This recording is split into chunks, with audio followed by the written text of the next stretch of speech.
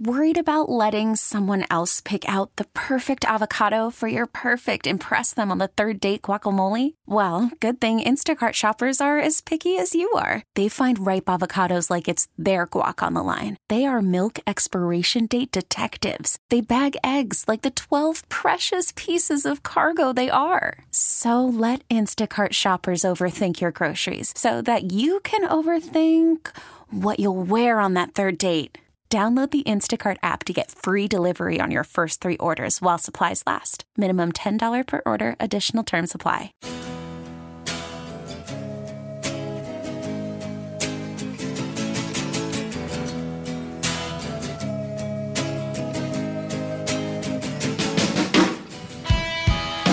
It is 6:70 The Score, Hit and Run with me, Matt Spiegel, and my guest is Steve Albini, guest co-host today, baseball lover who drifted away. How dare you drift away from the game during the 80s and 90s when you were busy making records like this one by the Pixies and others.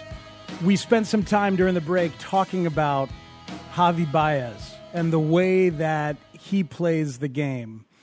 And just how exquisite it is to watch guys with true passion and creativity and just instincts off the charts. And all of that has to be backed up by a confidence to just go ahead and try stuff.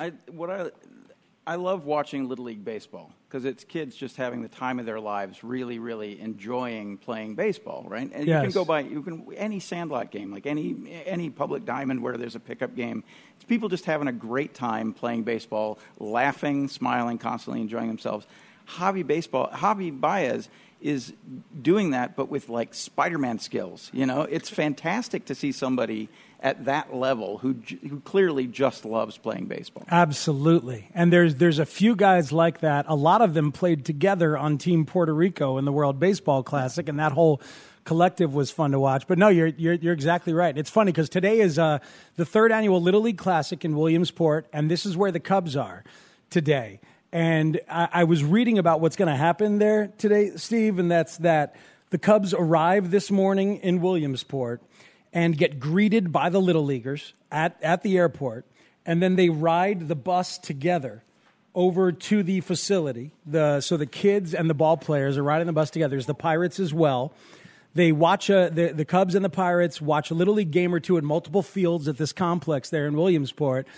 And then the Little Leaguers get to watch the Pirates and Cubs tonight as they play in a 3,000-seat minor league stadium. Oh, that's fantastic. Isn't that? They should let the Little Leaguers play on the Major League Dimension Diamond. Like, let the little dude pitch from 60 feet away. That'd be fantastic. And then they should make the Cubs and Pirates play in the Little League Stadium.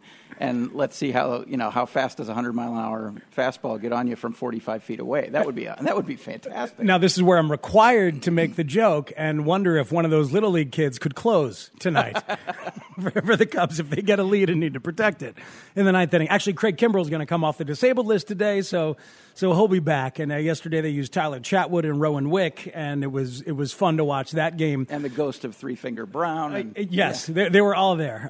Gabby Hartnett and the Homer and the Glowman and the whole thing. You mentioned earlier that you think Wrigley is the best place to play a game. Best place to see a game. Best place to see a game? Because you're right on top of the action there. You're so close to the field. There's so little foul territory, and every seat you're right on top of the game, and I very much enjoy seeing games there. And the quality National League teams played there, even when there were the old school Cubs playing there. Even when they were bad, the quality teams would come in. Have you seen a game at Fenway yet? I have not. You have not. You need to. The problem with that place for men like me is the people. Well, why would the people be a problem? It's Boston. And that means... You've heard them, right? I've lived among them. You mean where they embrace the generational racism like an overcoat handed down from Dad? And their speech sounds like somebody closing a rusting gate. Yeah. It's not everybody, all right? Not everybody's like that. No, the real problem with that ballpark is that the seats are too narrow, even the expensive ones. You're like wedging yourself into there. Like, my God, I've eaten too much and I've paid too much to be sitting like this. That is indeed a problem. But so this the way that Javi plays the game as I was mentioning, like the aggressive, the fun, the imaginative, and the fearlessness. It seems to be what you like about guitar players too. If I'm thinking correctly about the way you've talked about it, you like guitar players that make the guitar sound like something other than a guitar. Well, mainly I like people who inhabit their own skill set willfully, rather than trying to ape other people or trying to fit an idiom. Like idiomatic playing to me is much less interesting than people who are just sort of being genuinely expressive. And I don't want to draw too tight of a parallel, but I absolutely love the way that Javi will showboat immediately after making a tag or making a play without waiting for the call. I love that.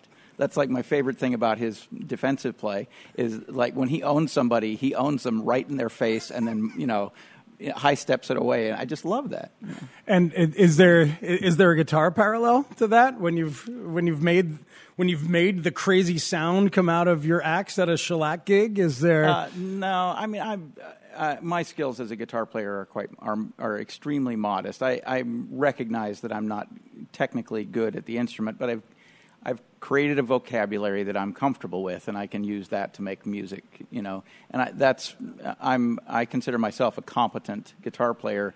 And like I said, if Todd has a good show, and Bob and I show up, then it's a good show. Do you did you invent the guitar belt that you wear? I don't know. I'm certain to me it seems like such an obvious solution. I'm certain other people must have done it, but I do wear my guitar around my waist rather than over my shoulder. All right. So how does that work? Because everybody's seen a guitar strap, but the guitar belt seems to be ingenious and probably a hell of a lot healthier for your back. Well, I started doing it because when I was a kid, the first band I was in, I bought a bass guitar, and it was extremely heavy. It was made by the PV Corporation. I don't know if you're familiar with their instruments, but they're very Soviet in design. They're yes. And the heir to the PV throne, Jake, pitched briefly here for the White Sox.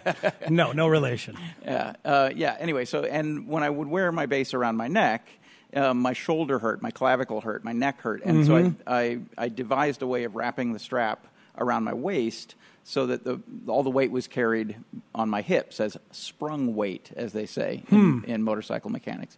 And it was just much more comfortable.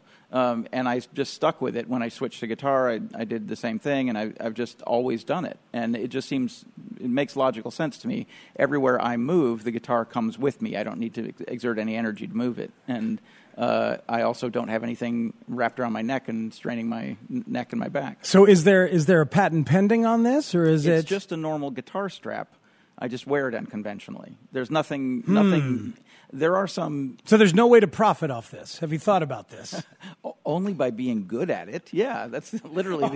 People pay to come see it. That's literally all there is to it. Yeah, I suppose. All right, so there's the guitar belt and the fluffy coffee. Is the fluffy coffee... Yeah. This is where you should be profiting. This should be...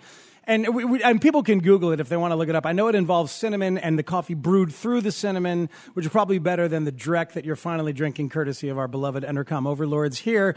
And there's maple syrup involved, and I've had them. They're delicious. It's a latte with a lot of foam on it, so it's kind of a cappuccino. But there's maple syrup in the milk, and there's cinnamon in the coffee. That's it. That's all there is to it. It's fantastic. You can do it at home. Any coffee shop in America could make one. They just won't. And it's a delicious coffee drink. We drink them, by the quart at Electrical at the studio that I work at. And no one can remember precisely who invented this particular recipe. It was definitely invented at our studio, but nobody can pinpoint the moment or can take credit for it. Although, if once we had come up with the fluffy coffee, I had immediately abandoned the studio and opened a cabana that did nothing but sell fluffy coffees, I would doubtless be way better off. Yeah, that's a sad truth, probably about the business. All right, a couple things to get through before we say goodbye. Your least favorite quality in a baseball player. Your least favorite quality in a baseball player. The sort of flat earth level radical conservatism that is, best exemplified by any number of baseball pundits who have left the game and then gone on to be political pundits. Like the rabid conservatism just doesn't doesn't fit with the sort of liberating quality of playing in an extremely diverse sport with a very, very egalitarian mentality, very sort of... Yeah, that makes sense. Your least favorite quality in a musician? Presumptive egotism. You know, when someone just expects to be loved by virtue of the fact that they are good, a jerk.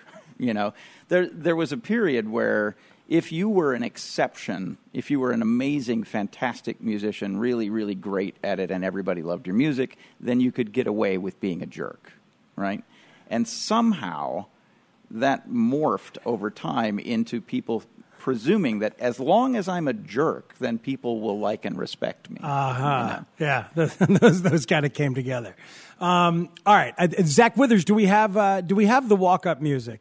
I have. I know what my walk-up music would be, were I a closer, or really where I come to play. But I've thought about it more as a closer. But yours, I was surprised to hear you go to ZZ Top.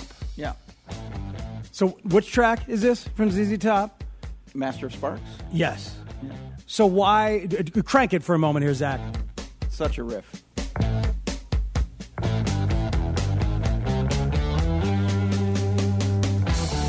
So this would get you in the mood as you approach the plate?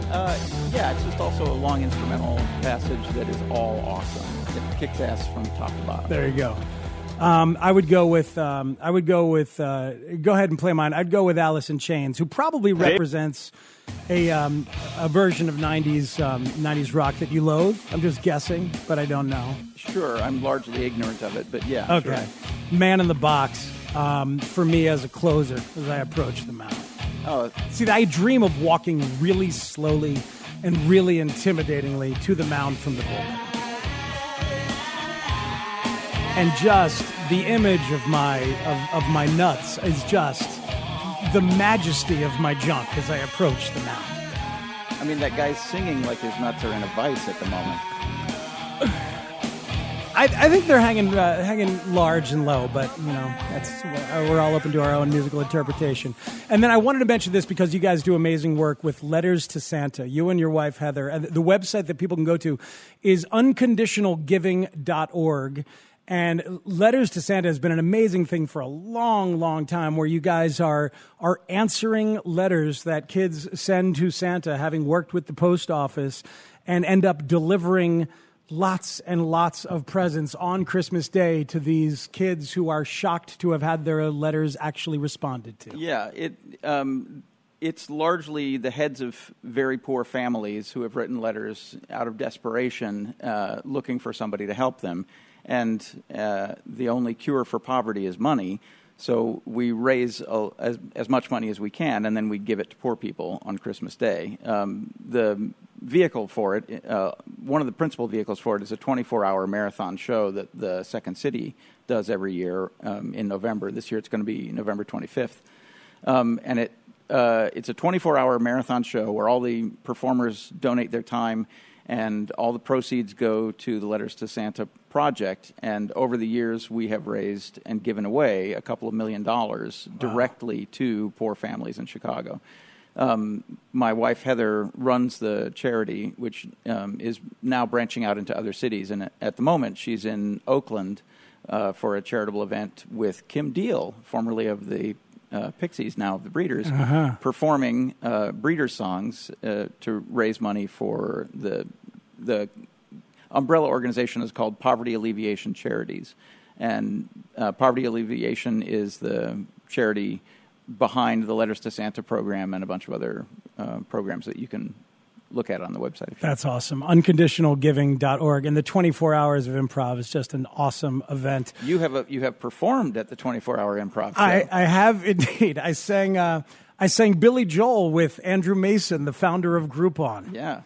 he was interviewed in a kind of a Dick Cavett style, and afterward it was revealed that he knew Billy Joel's discography by heart at the piano, and so I asked, "Is there anyone out there who's really good at singing Billy Joel songs?" And I was a plant. Yeah, and just like as suits the test kitchen that we're speaking to you from. Here's one we baked earlier. Speaks came out and absolutely crushed it as Billy Joel with Andrew Mason. Scenes from an Italian restaurant, as if it just came off the top of my head and Andrew Mason's head. That was a blast. All right, so was this. Steve Albini, thank you so much for being here. Thanks for having me. It's always fun to talk to you. Absolutely. You too. I look forward to it at a poker table soon. Steve Albini is the man. Unconditionalgiving.org is the website. Anything else I should mention, Steve, where they can find you? Does Electrical have a website? Electricalaudio.com. It's a fairly conventional recording studio with, just happens to be awesome. That's about the only difference. And if people have been dreaming their whole lives of making a record with you, they can do that. Yeah, sure. That's what I do for a living. I do it every day. Yeah, every damn day. So go and check it out and make records with Steve. All right, it's Hit and Run on 670 The Score. I'm Matt Spiegel and with you until noon. Chris Bryant got revenge on a fan who screamed at him yesterday in Pittsburgh. We'll explain and play the audio for you next on 670 The Score. Call from mom. Answer it. Call silenced. Instacart knows nothing gets between you and the game. That's why they make ordering from your couch easy. Stock up today and get all your groceries for the week delivered in as fast as 30 minutes without missing a minute of the game. You have 47 new voicemails. Download the app to get free delivery on your first 3 orders while supplies last. Minimum $10 per order. Additional terms apply. Now the 1-1 from Wick. A swing and a ground ball is short. Baez has it, throws to Rizzo, and the Cubs win the ball game. Rowan Wick gets the save and a hug from Jonathan Lucroy, his battery mate. Cubs congratulate one another. A much-needed win for the Cubs here at PNC as they beat the Buccos by a score of 2-0. Johnny typically is able to pitch out of some really horrible jams, and he did. KB, in spite of making a couple mistakes, comes back with a big home run. We took advantage of one error on their part. We had opportunities, so the day was pretty balanced effort and lack of scoring runs. I mean, either team could push it across. Their pitcher, Brault, has really reinvented himself. He's a great athlete. And Johnny, after some tough moments, showed what he's made of. That's Joe Madden talking about John Lester, and you heard the highlight from 670 The Score. Lester has been so bad for a stretch here for the Cubs, but then these last 2 starts, he has reasserted himself, and it's fascinating to see the way that he's doing it. The aging ace that is John Lester, who loves the cat and mouse game he now has to play. He no longer is a stuff guy. He no longer can get by doing some of the things he used to do. He has to be smarter. And he's so tough mentally. And this has manifested in different ways throughout his career. It's Hit and Run on 670 The Score. Matt Spiegel here with you up until the top of the hour when Anthony Herron will be in on The Score. But Lester's toughness can manifest in a lot of different ways. Often it will be with him just refusing to give in and throw the batter what he thinks the batter is trying to get. You know, if Lester's not getting a certain part of the strike zone, the temptation to just go ahead and get a strike can be large. But Lester has shown a willingness to go ahead and walk somebody and deal with the next guy. I'm just not going to give in. Toughness can manifest that way. It's a weird way that his toughness now has to manifest. He still has things to learn, especially about this version of himself. He was saying yesterday that he can't throw the fastball like he used to. There were moments in his career where he would say, okay, well, this is a good moment. I've slowed them down with the off-speed stuff or with enough cutters or maybe that big slow curve that he throws every once in a while. I've slowed them down. Now here's the time where I can just blow my fastball by him because he's not ready for that. But I think he's been trying to do that in some of the starts that have gone really poorly. And yesterday he said that he didn't do that. Here's Jon Lester talking about his fastball after the game. Says it's not the same as what it used to be. Finally, I got out of my hard-headedness and, as far as challenging guys and, falling behind counts and kind of giving in. I feel like that's really bit me in the rear end this year as far as, still thinking that I can throw my heater, by guys. So today I was, especially with the way Brault was throwing, I knew that, we had to, regardless of the base runners, I knew that I just couldn't give in and throw a heater. So that kind of explains the 5 walks a little bit. I knew I had to make, me and Lou knew we had to make really precise pitches today. So knew they had to make really precise pitches, and he just refused to give in and throw the fastball to get strikes because he thought it might get jacked around.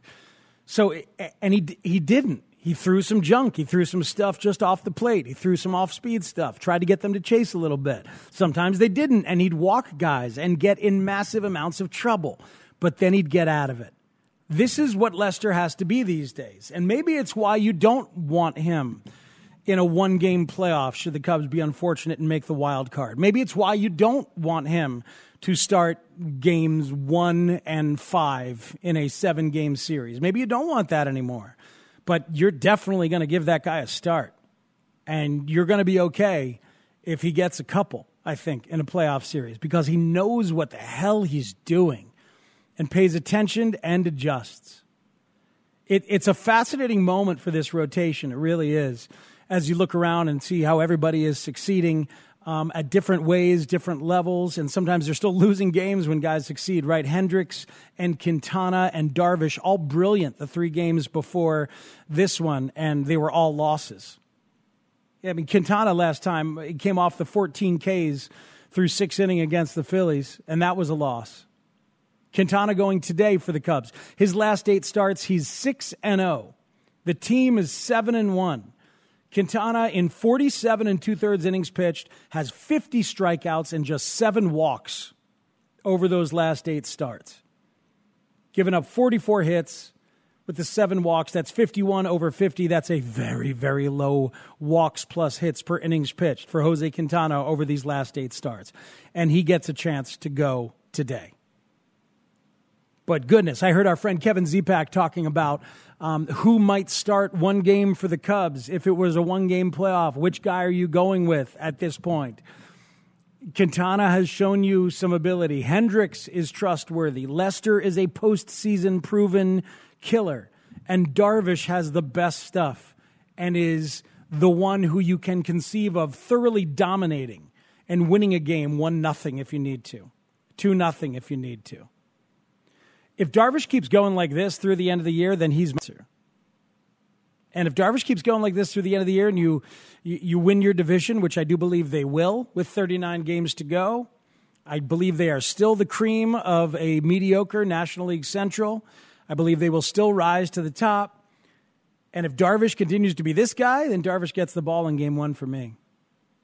It's quite an interesting moment for this rotation, isn't it? 312-644-6767 is the phone number if you want to hop on in. Tyler Chatwood used in high leverage yesterday. That was good to see. Rowan Wick finishes the game. We have reports that Craig Kimbrell is coming back off the injured list today. Brandon Kinsler should be available again today after throwing, 23 pitches the other night in the walk-off loss to Pittsburgh. And he admitted that towards the end, his legs were getting a little wobbly. He was tired.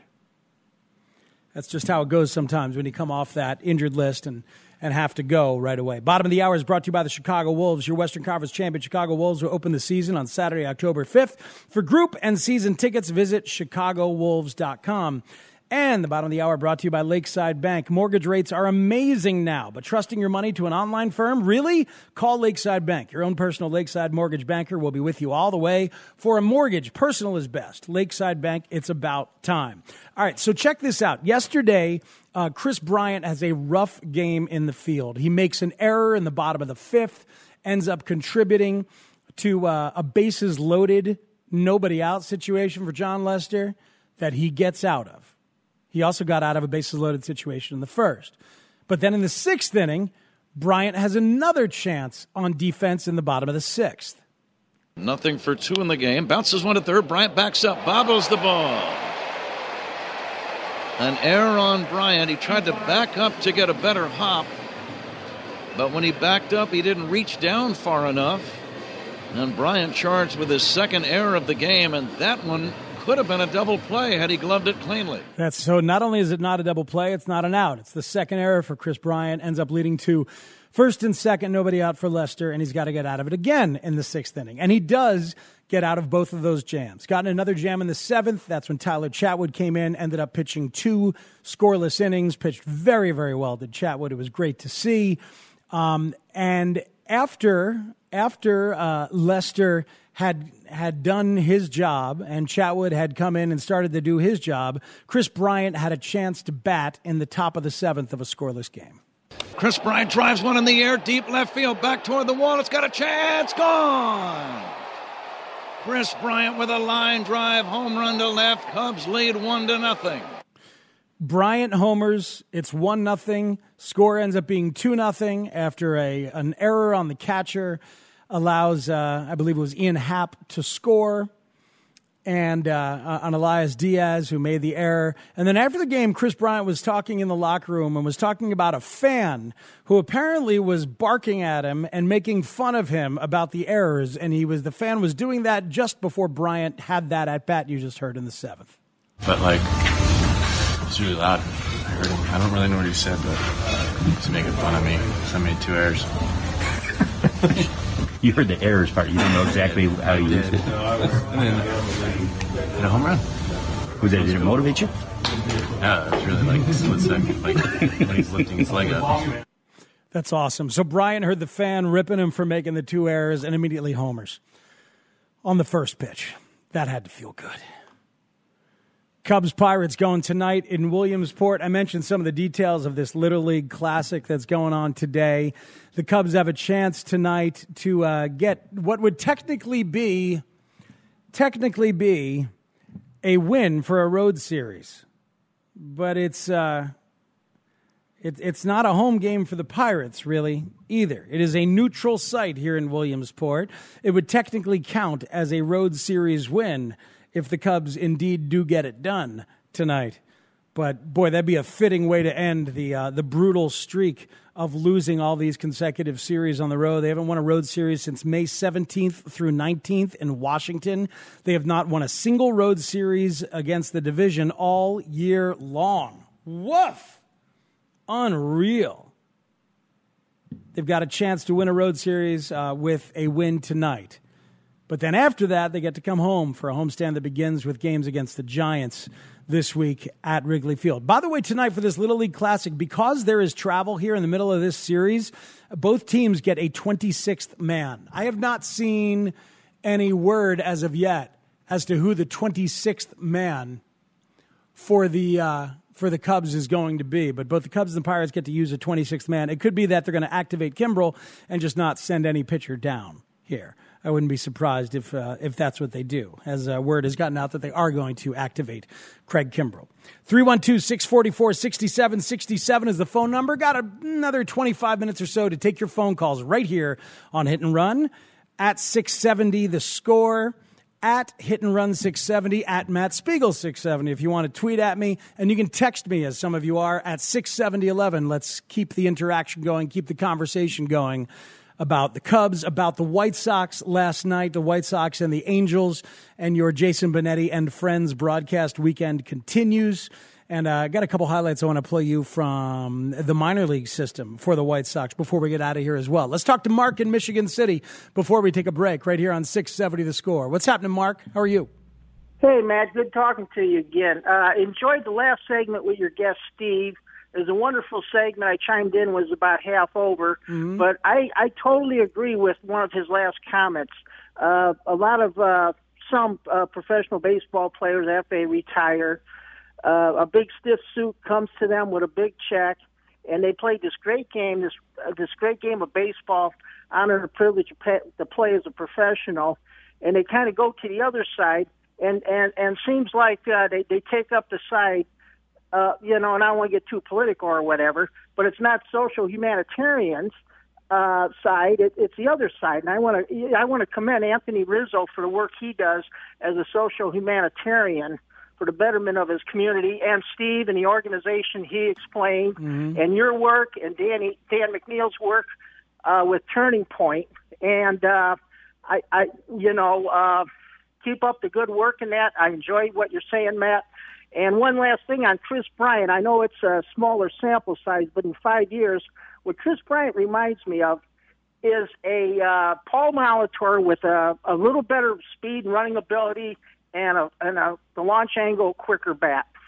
Thanks, Mark. Appreciate the call and the kind words. I do not do near the amount or nor quality of charitable work as my last guest, Steve Albini. Now, what he and his wife do is truly amazing. And what Mac has done for years and years with Turning Point is fabulous as well. So I will channel your kudos through me and beyond me onto them. That's for sure. As for your Chris Bryant, Paul Molitor thing, it's funny you bring up Molitor.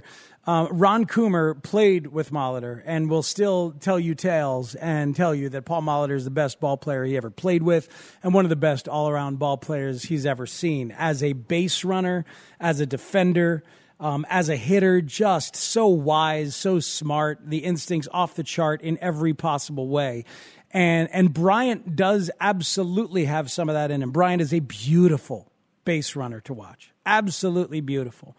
I played something here on Hit and Run, a couple weeks ago, right? When Pat Hughes had talked about, Bryant as a base runner, he cuts those angles so well. And then Bryant, proceeded to score from second on a fairly short single. And I don't know if anybody else on the team would have scored from second. I mean, maybe Javi as a base runner. But Bryant is such a wonderful base runner. Defensively, he has certainly had his issues, that's for sure. But Molitor was a truly great player. Sometimes you can see really, truly great hitters, and you just know they're going to get things done. I mean, there was a moment last night in this White Sox and Angels game when, Mike Trout had struck out twice against Hector Santiago. Santiago stays. Private Santiago had struck out Mike Trout twice, and then he came up for the third time, and this was against Evan Marshall in the 7th inning. And can you grab that highlight, Zach Withers? This is Trout with the bases loaded, and at that point in the game it was 5-2, and the bases ended up being loaded for the Angels. And Mike Trout is coming up, and I'm watching the game, enjoying Jason Benetti and Michael Schur doing the broadcast. And Trout is up there, and you just know that he's not going to give you another bat at bat. He's Mike Trout. He's not going to strike out again against the righty, and it's just a matter of time before he does his thing. And on the very first pitch against Evan Marshall, he did his thing. Has a team ever just given up and said we quit? That's Bill Walton. 1 out, bases loaded. Trout lines it to left field. Jimenez isn't going to get there. 1 run is home. Here comes the second one, and it is 5-4. The Sox lead is trimmed to 1. Mike Trout on the very first pitch, and it wasn't really even a strike. It was just, it was inside and low, and he turned on it and just yanked it down the line very hard for a single. Could have easily gone by the outfielder and cleared the bases. Instead, it scored 2 runs, and it's 5-4. And that dude is just so ridiculous, so absolutely incredible. And you knew in that moment. And they showed his numbers with the bases loaded this year. My God, Trout with the bases loaded this year. I think now he has 16 RBIs with the bases loaded. He's hitting over 500 with the bases loaded. It's fun when some of the really good players are really good, either in the clutch or with runners on.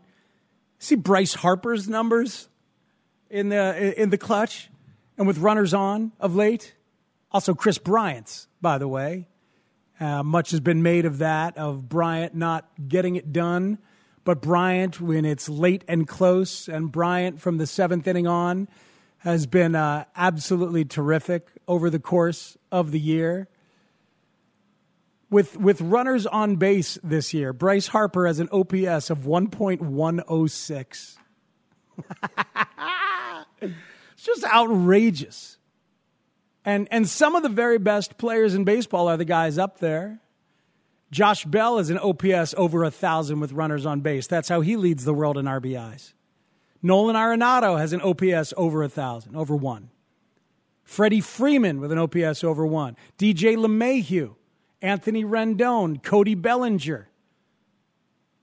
Gio Urshela of the Yankees. What a story he is. What a story that entire lineup is. So, yeah, sometimes it is just the very best players. But I love it when I see that some of these guys they're just doing it. They're just rising. A few more minutes, take your phone calls and your texts at 670-11, 312-644-6767 is the phone number. I want to talk about tunneling a little bit before we get out of here. When we come back, I want to play you a highlight from a guy who I sure hope to see in September, and we may or we may not. We are Sports Radio 670, The Score. We are broadcasting to you live from the Hyundai Studios right here on The Score. It's Matt Spiegel here with you on Hit and Run. Test drive a new Hyundai. Get a $50 reward card. Terms apply. Back with one more segment on 670 The Score. As an umpire, as that ball leaves the yard. Moncada with a smash. That one's gone. Pa la calle. Caballeros, pa la calle. For Moncada, his first home run here in this rehab assignment, and it puts the Caballeros ahead 1-0. That is Yoan Moncada with a homer last night in Charlotte. The Knights set a single-season home run record, the White Sox AAA affiliate, as, ball just flying around in the big leagues and the minor leagues as well. One more highlight to give you from Charlotte involves the man who just does not strike out, makes a ton of contact, and sometimes it's good for lots of bases. This is Nick Madrigal last night. Moss is 6'6". Here's a high fly ball to center. Hit well. Velasquez going back. It's over his head.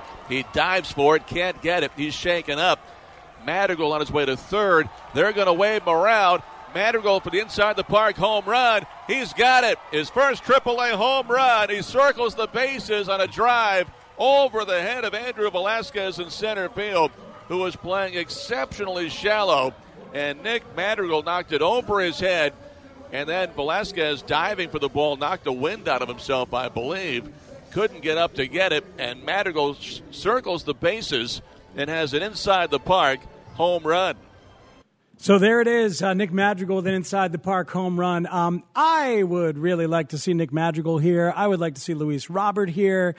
And I think you could argue that it is sensible to bring up at least Robert, in my mind, for the White Sox. But it does not appear that is going to be the case. According to James Fegan in The Athletic, he does not expect to see that happen, Luis Robert, coming up.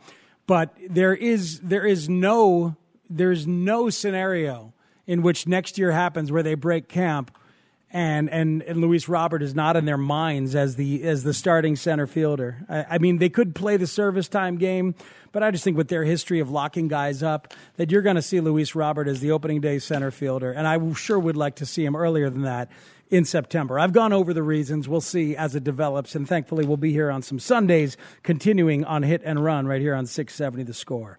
I wanted to get you some Jason McLeod from yesterday. Jason McLeod, the Cubs scouting director and the man in charge of the minor leagues these days, was on with me and Bruce Levine yesterday, and we talked about the hitters. Because as you look around baseball and really around the Cubs lineup, you see a lot of hitters who are launch angle guys, power guys, who are they try to then teach them how to be situationally savvy, how to become contact guys as well. And I wondered, as we talked to McLeod, if that's asking too much of some of these guys to do just a little bit of everything from everybody in the lineup. I think hitters with all of the great technology that's out there and the coaching that's available, and we've seen guys make certain swing changes, whether it be to get the ball in the air more, to drive the ball in the air more. I think hitters have some innate tendencies about them. And generally speaking, you're not going to find too many guys that swing and miss a lot on their way up the ladder that suddenly aren't going to be swinging and missing too much. I think you have seen guys that do make a concerted effort with two strikes, like you said, whether it's be to choke up or take that B-hack, to go up there and compete and to go up there and to fight. To avoid the strikeouts, especially in situational hitting. But I think that, the game itself too. I mean, you're looking at the 3-2 outcomes a lot. With the walk, the homer, the strikeouts, and that's the era that we're in. Not that it's really enjoyable for a lot of baseball fans to watch that, But, certainly I think as we're in the draft, I think as we're in the international market or even for scouting, I mean, we all want to find guys who can control the strike zone for sure. But we're also in an era where players are trying to get the ball in the air more. Players are trying to hit balls in the seats and trying to put up the quick runs on the board. And I think that's something we're still trying to hone and develop throughout the organization. Our organizational philosophy, of selective aggressiveness is one that we do try to do damage early, but we want to be able to compete with 2 strikes and not just take the strikeout. That's Jason McLeod of the Cubs talking about overall their hitting philosophy and what they are working on throughout the minor leagues as they move guys towards the big leagues. I asked also McLeod yesterday about the pitching infrastructure, about if he wishes he had been able to deliver more arms from the draft and from the minor leagues to be helpful, especially in the bullpen for the Cubs. I think it's a little bit of both. I think because of especially in the early years, and again, I understand that pitching comes from everywhere in the draft, so I'm not going to sit here and try to say, well, it's because we didn't take pitching in the first round early on in our tenure here, but the reality is, we didn't. We did focus on position players early on in the early rounds of the draft, and then I think you look at a year like 2016, when we didn't pick until the 3rd round. I mean, that's 2 rounds of right. that we didn't even select, which is really tough when you look at now where we are in the minor league system. You typically would be having guys ready to make an impact on the team. And even though we didn't pick until the 3rd round that year, I think when we look back, when it's said and done, 2016 is going to be a pretty good draft for us. But I think part of it was the selection process, first and foremost. But like I was just saying, I think we've really made big strides over the last couple of years with our implementation of R&D and some data-driven decisions that we're making. And then I think our pitching infrastructure has really stepped forward under Brendan Segarra, our pitching coordinator, and some of the things that we've been doing over the last couple of years in particular. So there's Jason McLeod talking about the pitching infrastructure. They have worked on and started to adapt to some trends going around baseball, and they've got their pitch lab that they have used extensively in the spring, and some success stories have come out of that pitch lab and out of the recent development, whether it is Kyle Ryan or yesterday's closer, Rowan Wick. Wick is a fascinating story, a guy who learned a breaking ball yesterday. That's it. Last year. Okay, not yesterday, but last year. But he learned the breaking ball last year. And here he is throwing that breaking ball and pairing it with the fastball and getting the job done in the 9th inning yesterday for his first career save. It is Cubs-Pirates tonight. Pregame starts at 5:30. Can't wait to hear Zach Zaidman talk about their day in Williamsport at the Little League Classic. Looks really, really fun. Anthony Herron and Mark Grody are up next. And they've got football news. The untimely death of a former Bear is one story. And also we have a cut. We have a roster cut of consequence coming out of Bears camp. They will break it down for you next, that's for sure. Thank you to my guests, Chris Kamka from NBC Sports Chicago and Steve Albini. That was really, really fun. If you're a music guy or even if you're not, if you want to hear me and Albini, especially the 10 o'clock hour, go to find the podcast via the radio.com app. Or you find Hit and Run on the Score, Sports Radio 670. Zach Withers, great job with 1 million plates to spin today. Thank you so much. Anthony Herron and Mark Grody are next. I'll be back with you next week on Hit and Run. Also, I'm doing Cubs pre and post on Tuesday and Wednesday, so check me out over there. Have a great week, everybody.